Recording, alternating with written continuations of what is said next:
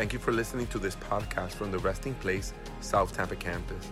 We hope you feel honored, empowered, and full of faith because of what you hear, and we would love to see you at a gathering soon.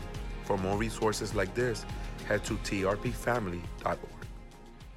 Too many believers have been walking in fear of their testimony. And your testimony is power. Your testimony is glory. I don't care how shameful it is. I don't care how horrible it is. Yes, you learn to discern. You learn how to say things. If they called you blah, blah, blah, blah in the streets, you're not going to come and say it here. But you could say, other things. You don't need to name the people that wounded you. You could simply say, I was abused, I was molested, I was kicked out of a church. You don't have to stand here and say, well, Pastor so-and-so and church so-and-so and so-and-so. No, it's not about that. It's about what God was doing in the spirit. The whole point of the testimony is not the pain, but the redemption of the pain, the restoration. It's not the sin. You could talk about it, but you should also learn to discern how much I should say, how much I should share, right? But it's about just simply sharing what God's done. Learning your crowd. I used to be a public speaker. So a public speaker must always know his audience. There's places, there's cultures, there's traditions that you might go into and you want to respect. Not because of fear, right? But you go and because you want to, if you honor people, they're going to open up their ears. That's it. It doesn't mean you agree. It doesn't mean you're doing what they're doing. It simply means I want your attention. You want somebody's attention? Take them out to eat. And buy them the meal. And stuff them with food. And as they're eating, you get to speak. Trust me, it's my best number one trick the Lord taught me. The Lord said, Abraham, come on, I prepare a meal for you. And I'm like, this bread is so sweet, Lord. And this one is so good. And I'm just eating. And he's like, the plans that I have for you are not to hurt you and not to harm you. And I'm like, wow. And now you do the same thing with people. You take them out to eat, let them eat. And as they're eating, you're just like, oh, let me tell you about the glory of the Lord. And he took it. There's something about eating and hearing that goes together. It goes together very well. We had a lady when we went to Shiloh Farms, and she released a glorious word over me. And then she comes over with a little plate of baked apples. And she's like, here, let me feed you some apples. I'm like, why? She goes, well, in the Jewish culture, every time you get a good word, you seal it with honey. You seal it with something sweet. So as you're savoring that apple, so guess what happens every time I taste baked apples now? I remember the word that he loves me. So you want to bless somebody, take them to eat something good. And then buy them the plate of food. You know that real fasting is not that you starve yourself. Read your Bible. Real fasting is, I'm not going to eat so you could eat. It's not, well, I'm not going to eat so I'm going to put it in the fridge and put it away so I could eat it later. That's not real fasting. Read your Bible. It's, I'm not eating, but I know you're hungry, so here you go. It means I don't want you to pray for me because I'm going to pray for you. It's what you were expecting to receive to nourish you, you're pouring it into somebody else. And then God goes, oh, my child has learned, you get more. And then you just don't keep it to yourself, give it out. And then he gives you more. And then you give it out. And he gives you more. You want to talk about abundance? Churches use this about money. I'm talking to you about joy. I'm talking to you about peace. I'm talking about love and patience and kindness and goodness and faithfulness. I'm talking about anointing. I'm talking about Holy Ghost and power. I'm talking about the fire of God. You cannot experience fire and keep it shut down. It don't work. Ask Jeremiah. He said, it's like a fire shut up in my bones. Paul said, I cannot stop speaking about the things I've seen and the things that I've heard. David's like, I'll shout it from the rooftops. Something happens when you experience the goodness. Something happens. So with Testify, we're going to lead by example. That's what I'm telling you about creative. That's why I'm going. It's not good so you could see me do it. I don't want credit for doing it. I want to encourage my people. So many pastors tell their churches what to do. They don't do it. Well, you should evangelize, but you never see the pastor evangelizing. You should go to the streets, but you never see the pastor in the streets. No. We're raising a brand new people, a brand new breed of people that are walking according to the will of God. Because Jesus came and walked through the darkness to lead the way so we could line up behind Jesus and we march. And the pastors line behind and the sheep line behind, and then all together we go. Together. Right? So it's encouraging you guys. You think you're useless. You think you don't have a story, but I am telling you, try it out. God is raising people like Jeremy, people like Katie, people like Heather that are willing to get up and go. They're being leaders. They're building something so the rest of the church can go, okay, we'll try it. And you could jump around. You don't have to do the same thing every week. There's so many opportunities for you to release. Maybe not on a pulpit, but on someone's living room. Maybe not on an altar, but maybe in a basketball game. Maybe you could lay hands on one of those kids. Maybe you need a hug, and this is the perfect time where you could hug. This is all testimony. This is what makes it so real. So going back to this series about testify, there is power in our testimony. So we're trying this system out, right? I have it right here, which is where we speak about our worst, then we speak about God's best. The culmination, what happened, right? And then the ask. And we'll kind of go through that as just to give you an idea. Sometimes you're going to be in the streets. You don't have 30 minutes. You don't have an hour. Maybe in church, the preacher has to preach for like 30, 40, 50 minutes, whatever. And they're only giving you 5 minutes to testify. I know before I was like, oh, I'm not going to testify. They're not going to give me enough time that I won't testify. But that's a wrong mentality too. You know what? Because in those 5 minutes, you could release glory. In 1 minute, you could release glory. One day for God is like 1,000 years. So what can a minute, what can 5 minutes, what can 10 minutes do? If we learn to release. And okay, this is my point, this is my purpose, and I'm probably the wrong person to give this example. Because when I take off, I can't even give announcements for a day in my life. But when it's about testimony time, we're going for hours, right? But just realizing, and I have to realize that too. Sometimes I'm in the glory, but I realize I'm like, oh, not everybody's at that place. So I got to, because of love, I lower myself. Okay, let me explain this. Interpretation is to explain it. All these things that we do is to explain it so everybody little by little could be released into the portals of glory. Amen? So what we're doing is this week, I'll share my testimony, my words. You guys know my testimony, but we're going again. I don't mind and sharing it over. I mean, I have so many, right? Like people think my testimony is one thing. Come on. Did God just saved you from one thing? You're lying if you say, oh, yeah, this was my issue. No, you have so many issues, you didn't even count them all. You were counting one. Everybody goes, I have one struggle. I have one issue. Liars. Like every time I go to church and I hear the preachers like, I came to the Lord because I had this one struggle. You only had one struggle, bro. That struggle's called lying. That's the one struggle you got because you lying. It's the truth. We all got all sorts of issues. And the moment you let go of one issue, you're going to go back home. By the time I leave church today and I get home, I'm going to be like, oh, God, I got another issue right now. Right, Rhonda? They just keep popping like popcorn. I'm like, get the issues out. He's like, the issues are forming you. They're developing your character, and you don't see it. You see them as issues, but they're really blessings because they're ting, ting, ting, ting, ting, ting. They're just hammering you into perfect shape. Praise God, I can say that. And watch me in 2 hours like, ah, God, I got to go through this. I don't know. It's easier in the glory. But we got to go back to real life for a moment. Praise God. So we give the testimony, the worst. And when you give your testimony, you don't have to give them all, right? I give them all, so don't use me as an example. But you pick one. You share that. This is the worst. This is the situation, my worst. And then God, how God presented his best. And you witness from that place. When you evangelize the street, you see somebody broken, you see somebody depressed, you see somebody addicted. Hey, I get you. Because this was my worst. And this was God's best. He's going to do it with you. and then you prophesy, and then you pray, and you could do it like that. You know, I know you're busy. I know you got to go, but let me tell you something. He's about to do it because he did it with me. This was my worst. This was God's best. It's coming for you next.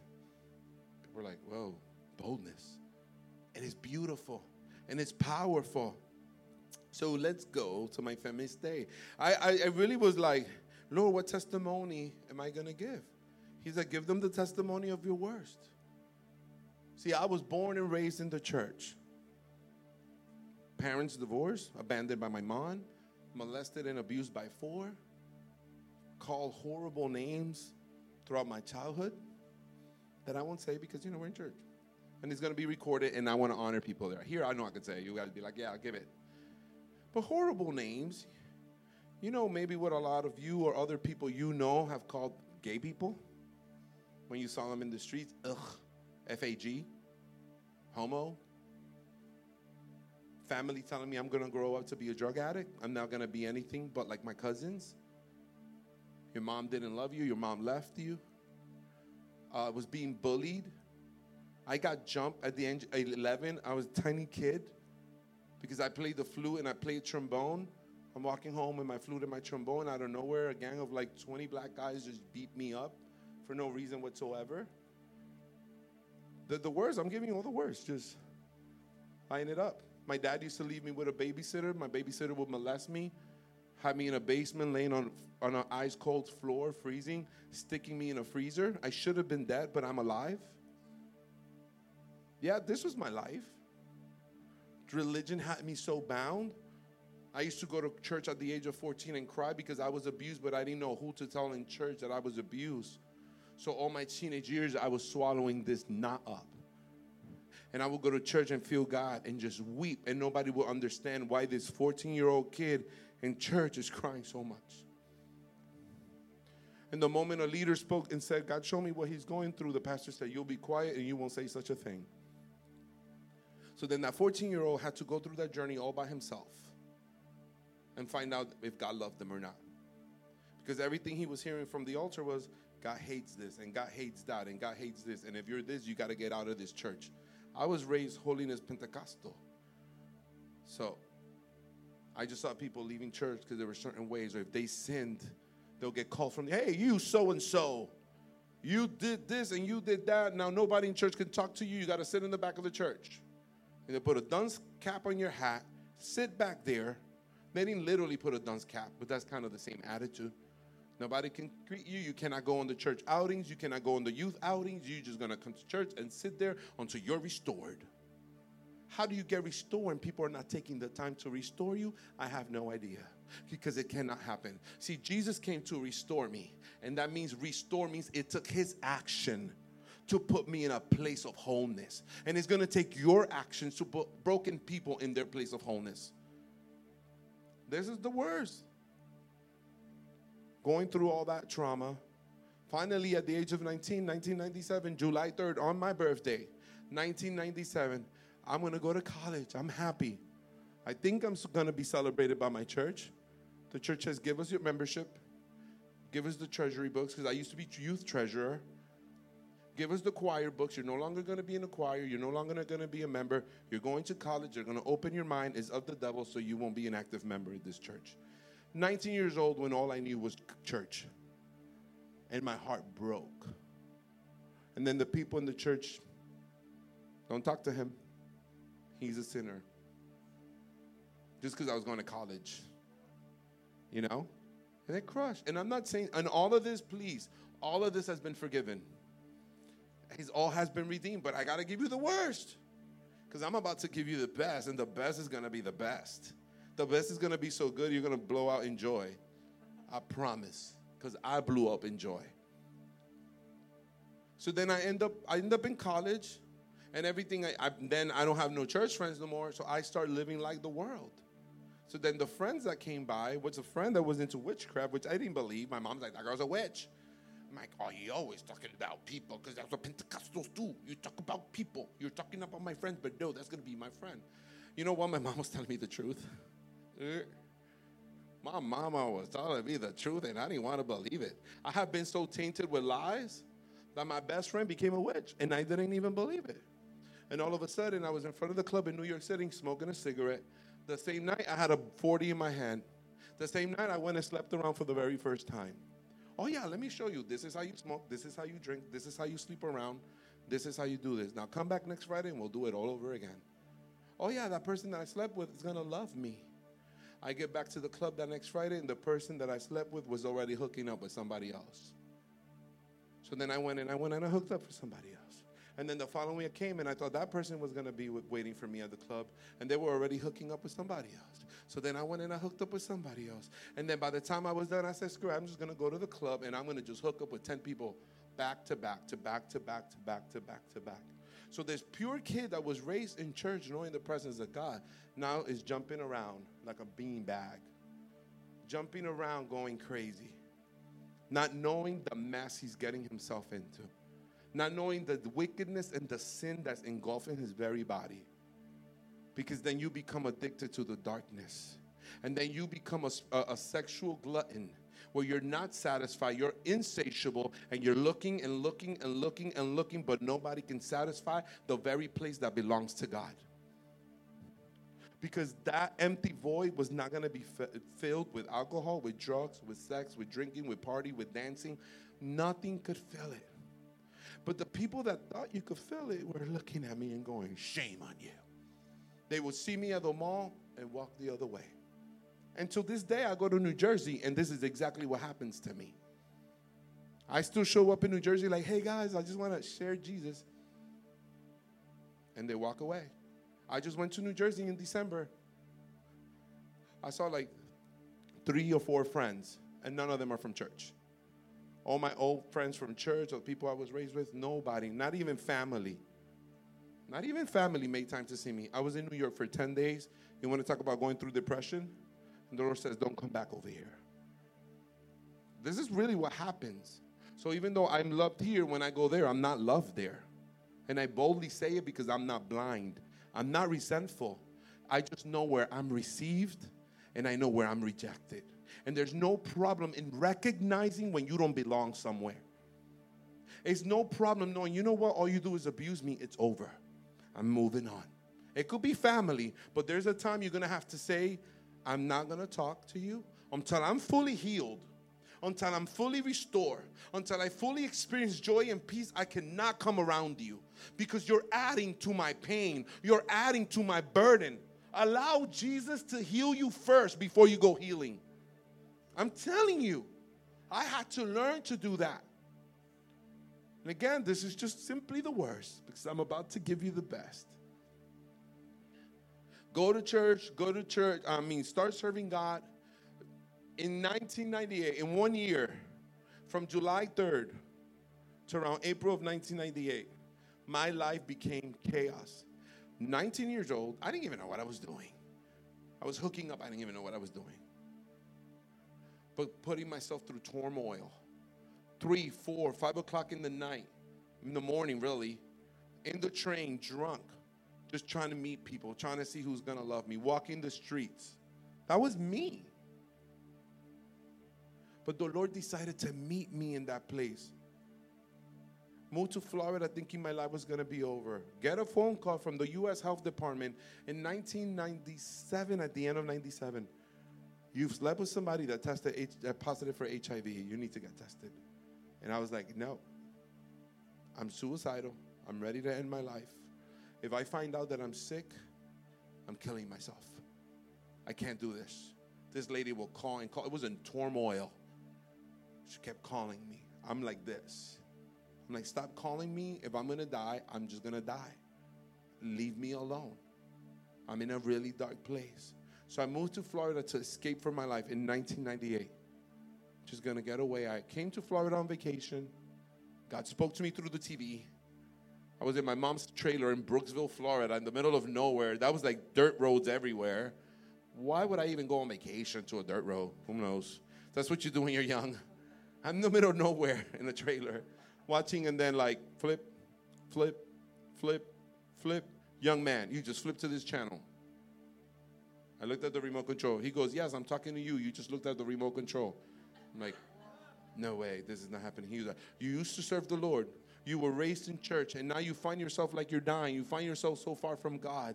The Lord is calling you back. I drop in the middle of the living room crying. My family's like, what is wrong with it? I'm like, Jesus, please save me. Help me. On the Greyhound, I'm going up back home. I say to the Lord, Lord, if you want me to move to Florida, let that case in court that I have be resolved. I want the letter at home. I didn't have no money. I was like, Lord, I don't even know how I'm going to eat in this bus. I fall asleep. I open my eyes, and there was $50 at my feet. That's what God did for me when I didn't know him. That's what God did for me when I was in the middle of death and sin. Do you think he'll leave me now? If he did it then, he'll do it again. And now it's lovelier. Now I know him by name. And I got home, and my mom literally, I remember when I opened the doors, I looked at the kitchen, and my mom goes, look what's here. I was like, what is that? She goes, open it up.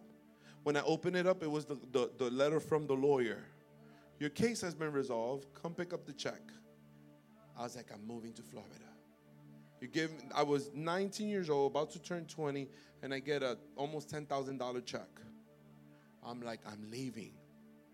Tell my friend, the girl that was doing witchcraft, which I didn't want to believe she did witchcraft until I told her that I accepted Jesus in my heart. You did what?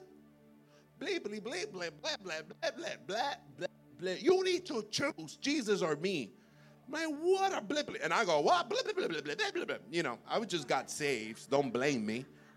I'm like, are you crazy? How you going to tell me to choose between you and Jesus? Are you crazy? That doesn't even make sense. What are you, a human being, tell me to choose between them and Jesus? What our friendship is over. I'm like, whoa, that went well. I was so happy. I was like, oh my God, you're not going to believe what happened. I was watching TV. What? And then the darkness started striking me. My own friends from the streets were sending witches towards me, really bad stuff, where I was literally seeing demons to kill myself. The demons were in my room, strangling me, telling me, kill yourself. They even showed me in the corner of my dorm, and I was hanging there. He said, you might as well do it. You might as well end your life, because God is never going to use a bleepity bleep like you. God will never use you. God will never love you. And I was in my room, in my dorm, crying. And I was trying to remember Psalm 23, and I could not remember it. And I was saying, the Lord is my shepherd. I don't remember it. The Lord is my shepherd. And I was rocking back. I was like, and I saw it right there. And I couldn't, and a peace came over me. I fell asleep. And I was like, I got to go. I got to go. I don't know if you ever suffered from anxiety, but I suffered from anxiety. I suffered from suicide, depression, and death. And I used to, well, you know how you feel the Holy Ghost, and you're like, it feels so good. Yeah, I used to feel exactly the opposite. It feels so bad. I used to sit on the bus and just go, I feel death inside of me. I'm going to die because death is inside of me. That was me at 19 years old. But it's not me at 44. Okay? This is my testimony. And I thought I was going to die. And I went home, and these guys were telling me, God will never use a FAG like you. God doesn't love those type of people. You're going to die and just kill yourself now. You might as well do it now. And I remember I went home. I was in the bus. And I was drowning in a pit. It's probably the worst feeling a human being can have when you're surrounded, but you're completely alone. There's hundreds of people around you, but nobody knows what you're really going through. Because it's the lies. It's the devil. I need to expose that liar. Because he's coming against you with lies and telling you that you're worthless. He's telling you you're never going to make it. He's a liar. Sometimes he'll speak through people. And most of the time he speaks to you. Right there. And you can't, as much as you want to hear God, all you hear is the darkness. But I'm telling you, those that persevere until the end, they will obtain the crown of life. You have to persevere. I don't care how much darkness I'm going through. I don't care how much death is coming against me. He's faithful. He's faithful. He's faithful. He said he won't leave me. He said he won't forsake me. This is how you fight. This is how you persevere. I feel like dying, but I'm going to live another day. I feel like taking my life, but I didn't give me my life. He gave me my life. And the only one I'm giving my life to is the Lord. He is the only one that can take my life. The devil wants you dead. He puts those thoughts because he wants you dead. He doesn't want you sharing your story because your story is power. Your story is deliverance. Your story is freedom. And I remember that Sunday, I went home from the dorms. That Sunday, I don't know what happened. I could get dressed and go to church. Because for a whole year, I used to get dressed and walk to the door. And I used to cry at the door because I could not leave my house. Let me tell you, my friend was a witch. And I would get dressed and I used to cry. I'm like, but why can't I go to church? I want to go to church. And I used to stand at the door wanting to go to church, and something held me in that place. And then I'll run into my room and say, why can't I sing no more? Why can't I live a good life no more? And it's because I had been enslaved and I didn't know it because my eyes couldn't see spirit. And I found myself doing the things that I know broke my heart. Because after every hookup, go clean yourself. And don't ever call me back again. You want to talk about a broken heart? How about churches that said, oh yeah, give that to, come. We like your anointing, but don't give your story. Liars. If you go to a church and they tell you, use your anointing, but don't give your testimony, do me a favor and do yourself a favor and walk out. Say, no thanks. You're trying to use me. You're trying to prostitute the anointing. I have glory because of my story. My story reveals the glory of God. And if you have a problem with my story, goodbye. Go to another church. Go to another minister. But my story is my story. And whoever, you know who has a problem with my story? Satan has a problem with my story. So if anybody comes up to me and tells me I have a problem with your story, I'm going to say, Satan has a problem with my story. And I rebuke Satan now. This is how. It sounds powerful, right? The kingdom of heaven suffers violence. You know who are the kingdom of heaven? You are the kingdom of heaven. And you're suffering violence. And God needs the warriors to arise. King, get up, warriors. And the way that you fight is with your story. The way that you fight is when you tell the world that God has been good to you. When you tell the world how he's met you, how he's healed you, how he's restored you, you are rising up. King. We're not going to be silent. Because the enemy wants us silence. We are not slaves. We are a royal priesthood. A holy nation. A people acquired by God. Chosen to announce the virtues of the one who's brought us from darkness into marvelous light. That's who we are. This is why we testify. We expose the lies of the enemy. And we also expose the glory of God. It's a double-edged sword. It cuts one way, but it heals the other. I'm telling you, for the enemy's destruction, but for God is healing. That's just the way it is. This is my story, and I'm only giving you the worst so far.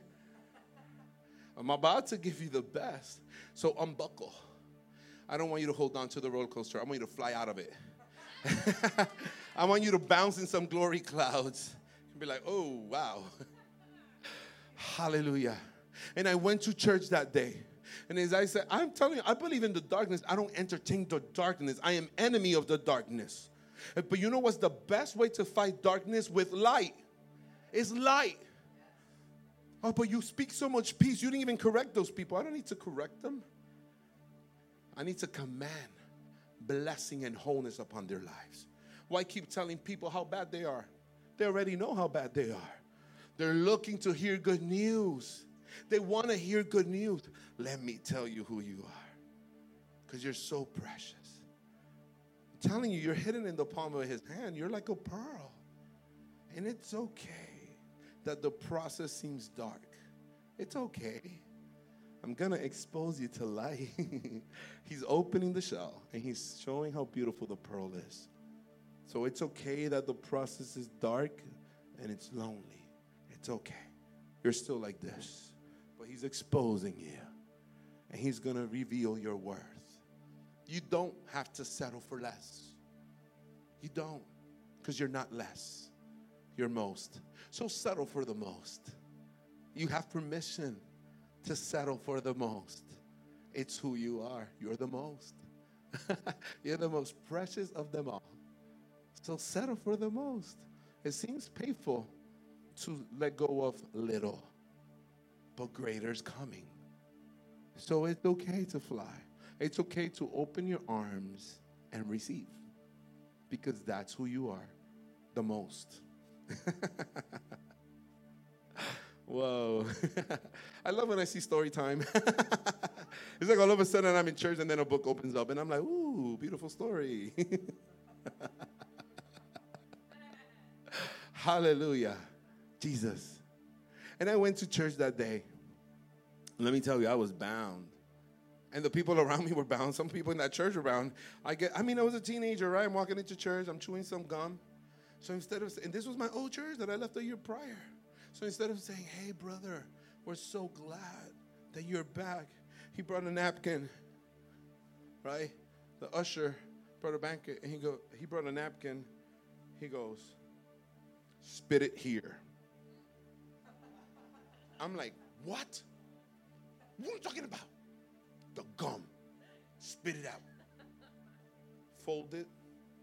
Oh, by the way, it's good to see you. And walked away. And I was like, blippity, blip, blip, blip, blip. I was about to walk out, but don't walk out. Don't walk out, because my blessing was about to happen. But I almost walked out. Then this preacher from Puerto Rico goes up there. He's preaching. Doesn't know my story. He goes, I want to pray for you. And I went up to get up. This is when I really found out my friend was a witch. I'm afraid, okay, you're going to pray for me. The Lord wants me to pray for you. I come over here. As soon as I got up, I went, woof. Something slammed me into the chair. My behind got stuck to the pew, suction cupped. Hey, everybody in the church, start praying, because the devil's telling you to kill yourself. The devil's telling you you're going to end your life. The devil's telling you God could never love or use someone like you. But God says, come up. I want to pray for you right now. And I'm like, I couldn't get up. My behind was stuck to the seat. And I'm like, oh my God, this is real. I'm trying to go up. I want to go up. Something's holding me. We'll come and pray for you. And God is looking for a church that is going to say, we'll come and pray for you. Too many churches are saying, oh, there's a harvest coming. There's a liars. Stop lying. The harvest doesn't have feet to walk. The harvest is coming if you're going to go get it.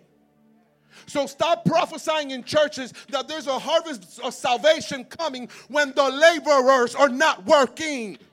It will be contrary to the word of God. Why will God bring a harvest to a lazy people?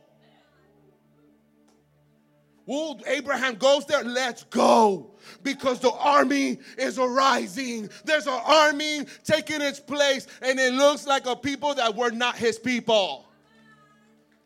And the ones that were originally not invited are now invited. Read Romans chapter 9 and you'll find out. And the ones that were not his beloved are becoming his beloved. So take your place and let's fight the lies. There is a harvest coming because the church is going. The only way a harvest will come is if the church goes. Arise and shine, for the Spirit of the Lord has been risen upon you.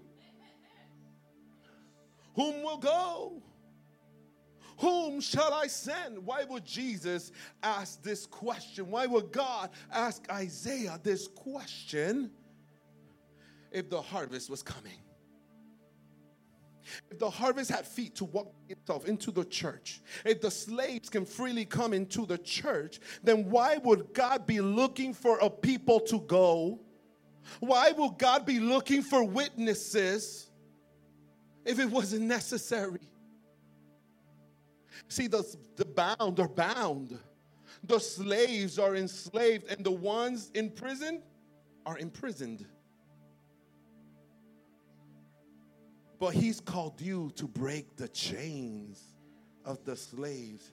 He called you to knock down the gates of hell, for the gates of hell should not prevail against the church of Christ. The church is coming out so the slaves can come out, so the bound can come out, so the sick can come out. We're only following the example of Jesus.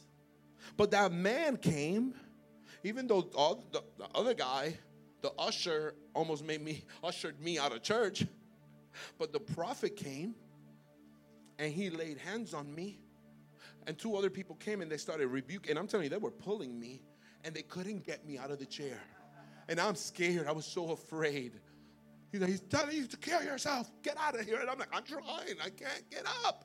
Something's holding me. And then something released me. And they walked me down the aisle to the altar. He says, the devil's been telling you to kill yourself. The devil's been telling you that your life will never change.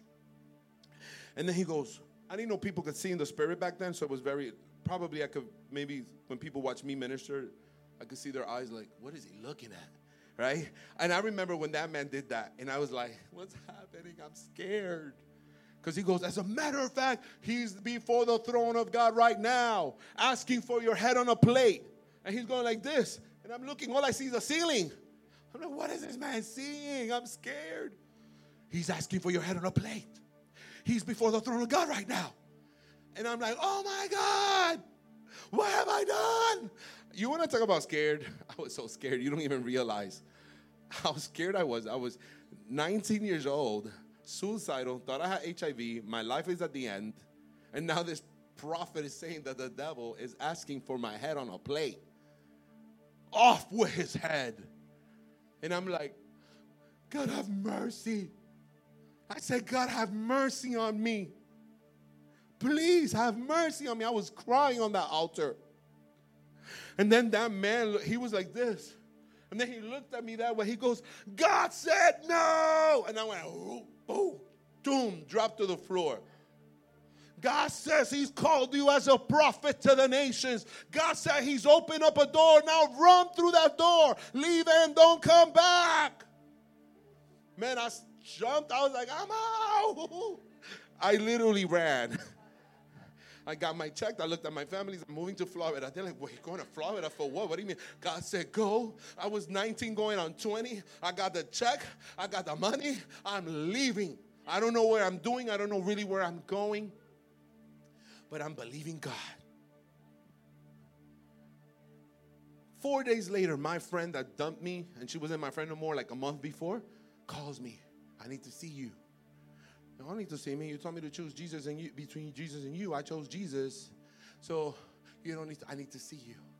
She's like, just get in my car. We're going to go around the block one time. I'm like, this sounds like death right here. Oh, it's going to be quick. Just get in my car. We're going to, The devil wanted to kill me before I entered my destiny. The devil wanted to kill me before I met you. Before I met you and before I met you. You think he wanted us to meet? He didn't want you to meet me. Because you're going into your destiny. You are going to your destiny. And you're over here like, oh my God, this story's powerful. I can't wait till you release yours. Because I feel like your story's more powerful. Okay? Because we're going from glory to glory. This is a new generation. There's stories and treasures right here. And if you were to speak, if you were to testify, you have no idea how many people are going to get set free if you open your mouth. You have no idea how many people. You have no idea what God's going to do in your life. She wanted to kill me. I said, I'm not going nowhere. You can meet me at the stoop. She came up the stoop. She starts going, Frankie, stand right here real quick. She had a cap on her head. I didn't see her face. At them. Look at them. So she comes this way. Still remember vividly. She was like, and she starts poking me and pinching me. And I was like, what are you freaking me out? She goes, it looks like this Jesus stuff is working with you, but I don't like it. You look healthy. and I don't like it. You look like you're transforming, and I don't like it. Thank you. And I'm like, you are freaking me out. I'm going upstairs. So I go upstairs. She comes. She goes, so you're leaving? I said, I'm leaving. Then she said some crazy stuff. She said, well, you make sure if you leave, you don't come back. Oh, no, I don't want to come back. I thought I was having a normal conversation. You ever thought you were having a normal conversation, but you were speaking to a demon the whole time? You know, like when Peter was like, Jesus, don't let them sacrifice you. Get away from me, Satan. Trying to stop me from my purpose. See, and Satan wasn't trying to stop me from leaving New Jersey. He was stopping me from going back. So he says, don't you ever come back to New Jersey. So no, I don't want to go to New Jersey. I'm leaving to Florida. I'm done. I want to go live a new life. I know God's going to change my life. This is how I was talking to her. I didn't even realize she was possessed by the devil. I'm like, no, God's going to change my life.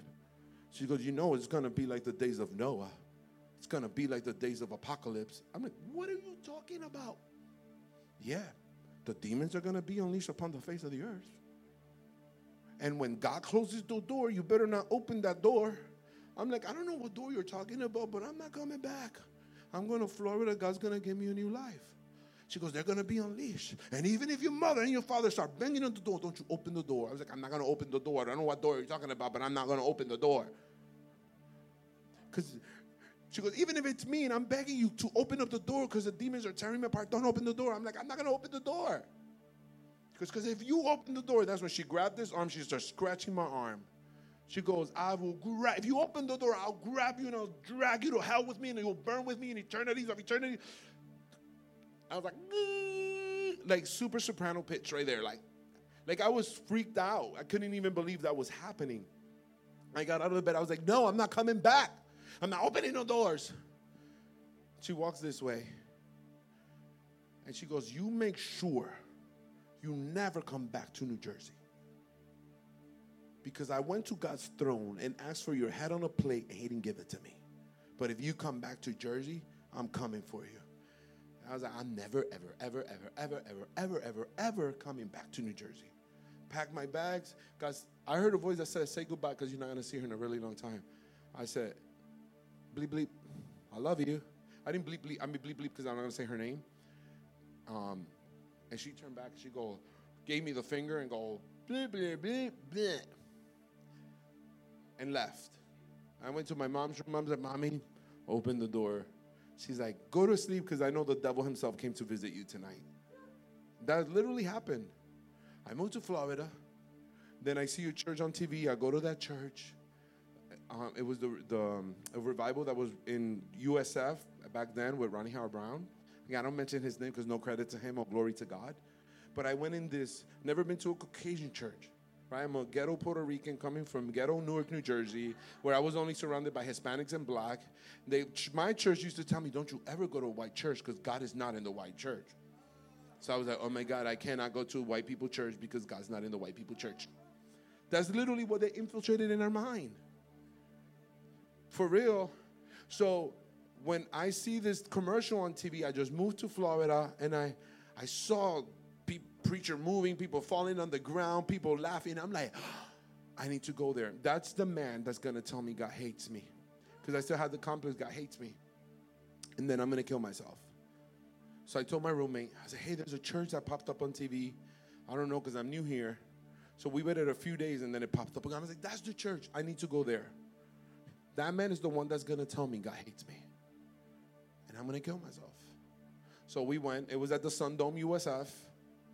We go in, all these happy people. Oh my God, we're so weird. Sorry guys, but I caught it. I caught the joy they had. And I didn't even know I caught it. But I walked in, I was like, they're like, welcome to our church. It felt like Disney or something. I'm just like, my church was like this. How you doing? Victory. We're in victory. Praise be the Lord. Blessed be the name of the Lord. The Lord is my shepherd. You're like, the Lord sounds scary, guys. Oh, he comforts you with his staff and his rod. That's what they say. He knocks you in the head with it. I'm like, how is that comforting? I don't know. But don't move. Don't get out of line. Drill sergeant. Jesus is the drill sergeant, and we're the army of the Lord. This is how it was. And then all these happy people are like, celebrate. Literally, they were singing this song. I remember. Celebrate, Jesus, celebrate. And they're all like dancing up and down the aisles. And I'm like, what an insult to the house of God. Disrespect, all these people laughing. Who goes to church and laugh? People with the joy. Duh. That was an easy question. And I'm there like this. And I remember I said, God, thank you for letting me be in your house. But you don't see me. Look at all these good people here. I literally told God that. The preacher comes out. People are falling all over the place. He stops the music, goes up the aisle that way. I was probably like in this area here somewhere, but it's super huge, right? It's like 2,000 people. And then he walks this way, about here. He goes, you, come here. No, you know I'm talking to you. So I went up, and I'm like, okay. It was in the middle of the aisle. It wasn't in the altar. It was like literally a few seats from mine. And I'm like, and he goes, and I'm telling you, it was God. Because he says, why do you say I don't see you? You don't know how glad I am that you're in my house. I waited a year for you to come home. Doesn't it sound like the words of the father to the prodigal child? And he goes, and you feel death inside of you. You feel like you're going to die. But I tell you this, Satan can touch your body, but he cannot touch your soul. And as a matter of fact, he cannot even touch your body because I called you as a prophet to the nations. Push, smashed out. Get him up. Get him up. They picked me up. And I'm like, and he put his hands, I'll do it with Frankie. He put his hands on my face like this. And he looked right in my soul. He looked right in my soul. And he said, and I love you. And I just wept. And I fell back. And that day, it was August of 1998, that God told me he loved me. And I just melted. I'm telling you, I was just like, he loves me. They told me he didn't love me, but he loves me. He loves me. It didn't take theology. It didn't take law. Theology and law, philosophy and teachings were destroying me. It took love. It took a man of God. It took a prophet of God to say, look at me. He loves you. He loves you. He loves you. Look at me. He loves you. He really does. He loves you. He loves you.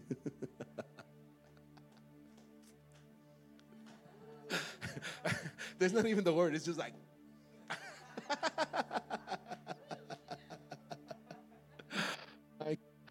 I never knew that 19, 20-year-old that thought was going to die was going to have access to this goodness. And God brought me from a land so far away with my family, my friends, and nobody understood me. And look around the room. I have a beautiful family. I have a church that's colorful. A church that loves to worship and dance, that loves paintings. God's brought a creative people that was rejected from different places. So you could too be free. So you could too be free, if that even makes sense. Or so you too could be free. It don't matter. You got it, right? It's called drunk language. And that's still the worst. I even haven't gotten to the good.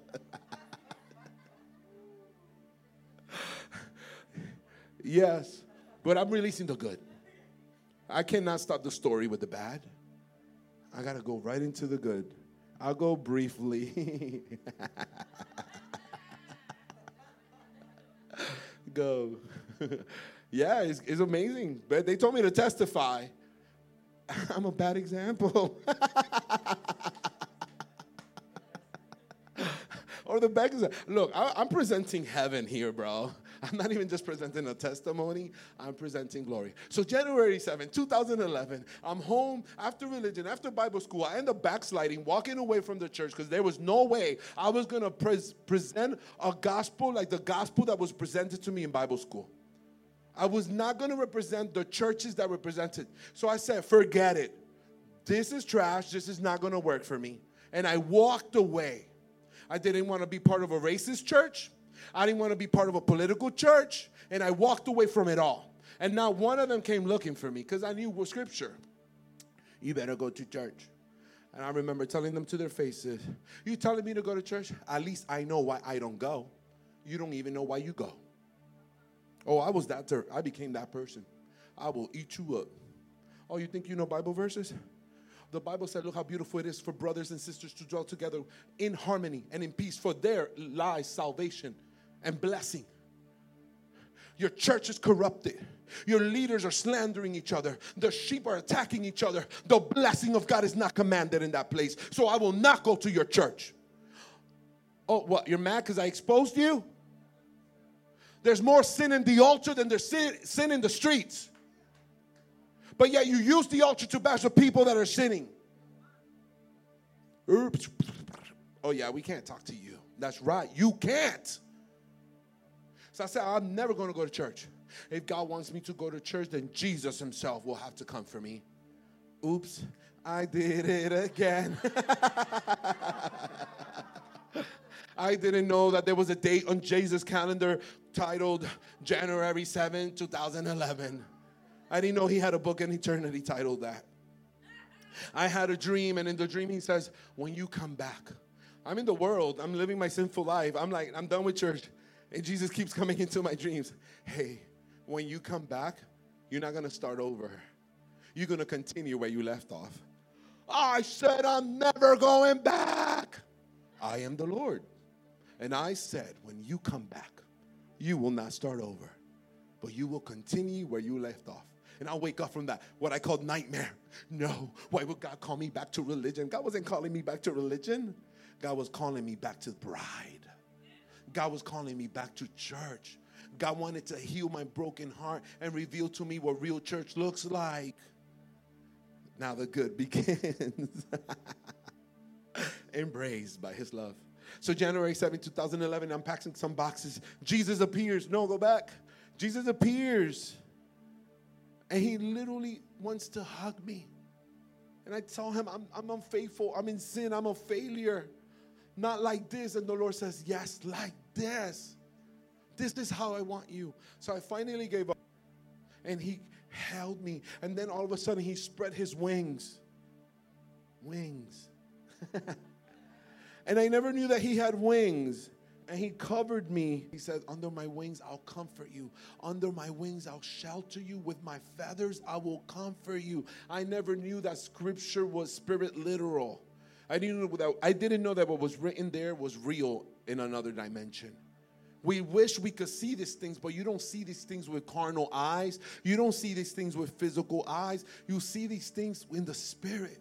And as he was hugging me, he took me up on a pillar of fire. Bleep. You see, these were all, if you look at the dates, they're all around the same date when the experience happened. And he took me off this pillar of fire. In the flames of fire, I could see my life. And I saw that in every moment that my life seemed empty, all of a sudden I was looking through the fire and I saw that Jesus was there. Like if you were to see with the Spirit, your legs are not on that chair, your legs are over his lap. And Jesus is next to every single one of you, hugging and embracing every single one of you. In the Spirit. In the natural, we can't see it. Because here we need to have faith that he is who he says he is.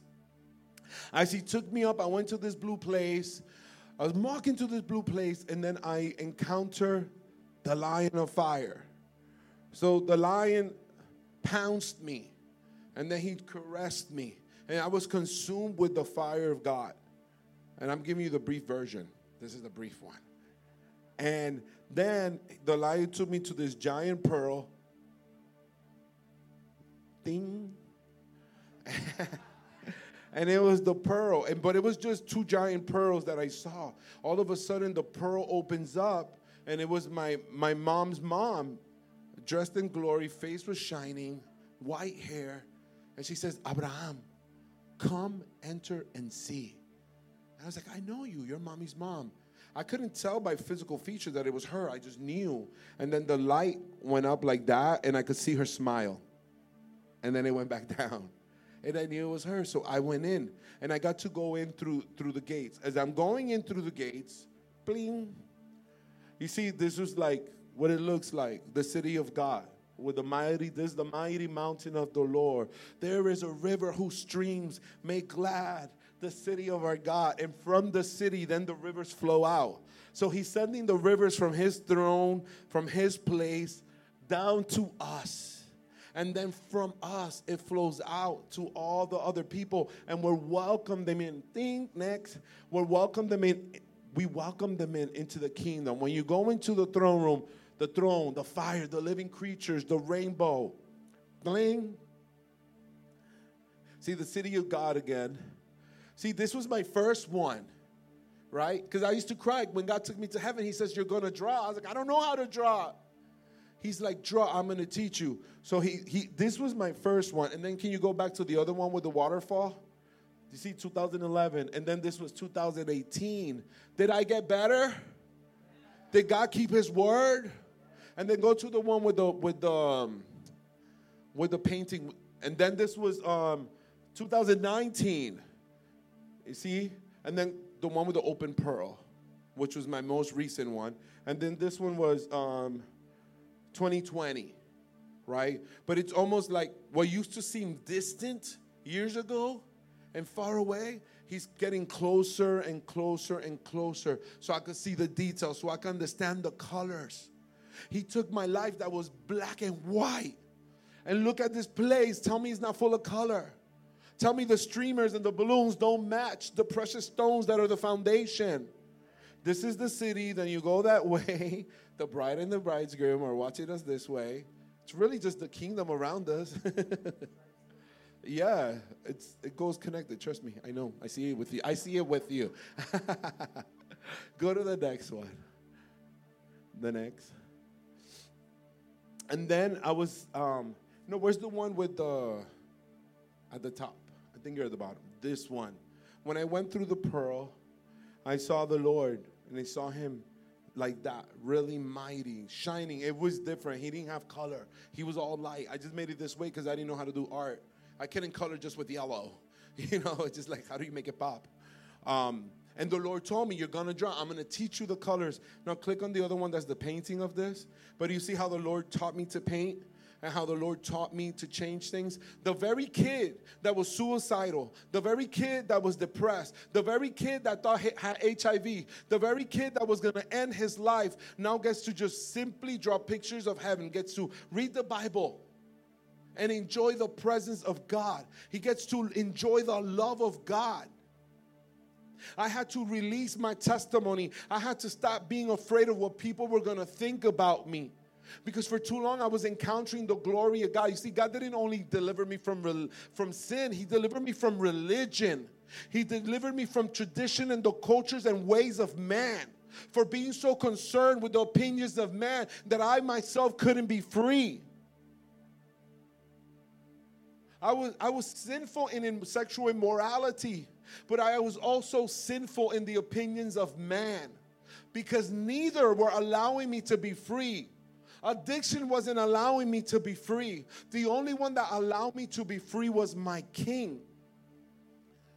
And then I got to sit at his feet. Put the one that was sitting at his feet, you see? I know it sounds wild, but one day you'll be there. You're going to be like, my goodness, he was showing us his photo album this whole time. You'll see. It sounds wild, but it's my place. It's the place that I long for. And you know what's the best amazing part? And you could go to the last one. No, the last one where Jesus is laying. That every single one of you is there as well. I've already seen you. You're going to make it. You're there. Look around. You know where you're at. And we're forever going to be with our Lord, with our Savior, with our King. And nothing and no one is ever going to separate us away. We're all going to get along. We all love each other. This is a picture of restoration. See, Jesus loves his little children. The little children are the little kids that are running around. The little children are those little kids, but it's also you. See, we make it physical. So when we say, oh, let the children come to me, oh, Jesus is talking about little kids. No, he's not. He's talking about you and me. He's talking about them, but he's talking about you. So this is the fast version of my testimony, and I hope it blesses you. I hope it encourages you, and I hope that you learn how to give your testimony like way faster than me. Thank you for listening to this podcast from the Resting Place South Tampa campus. We hope you feel honored, empowered, and full of faith because of what you hear, and we would love to see you at a gathering soon. For more resources like this, head to trpfamily.org.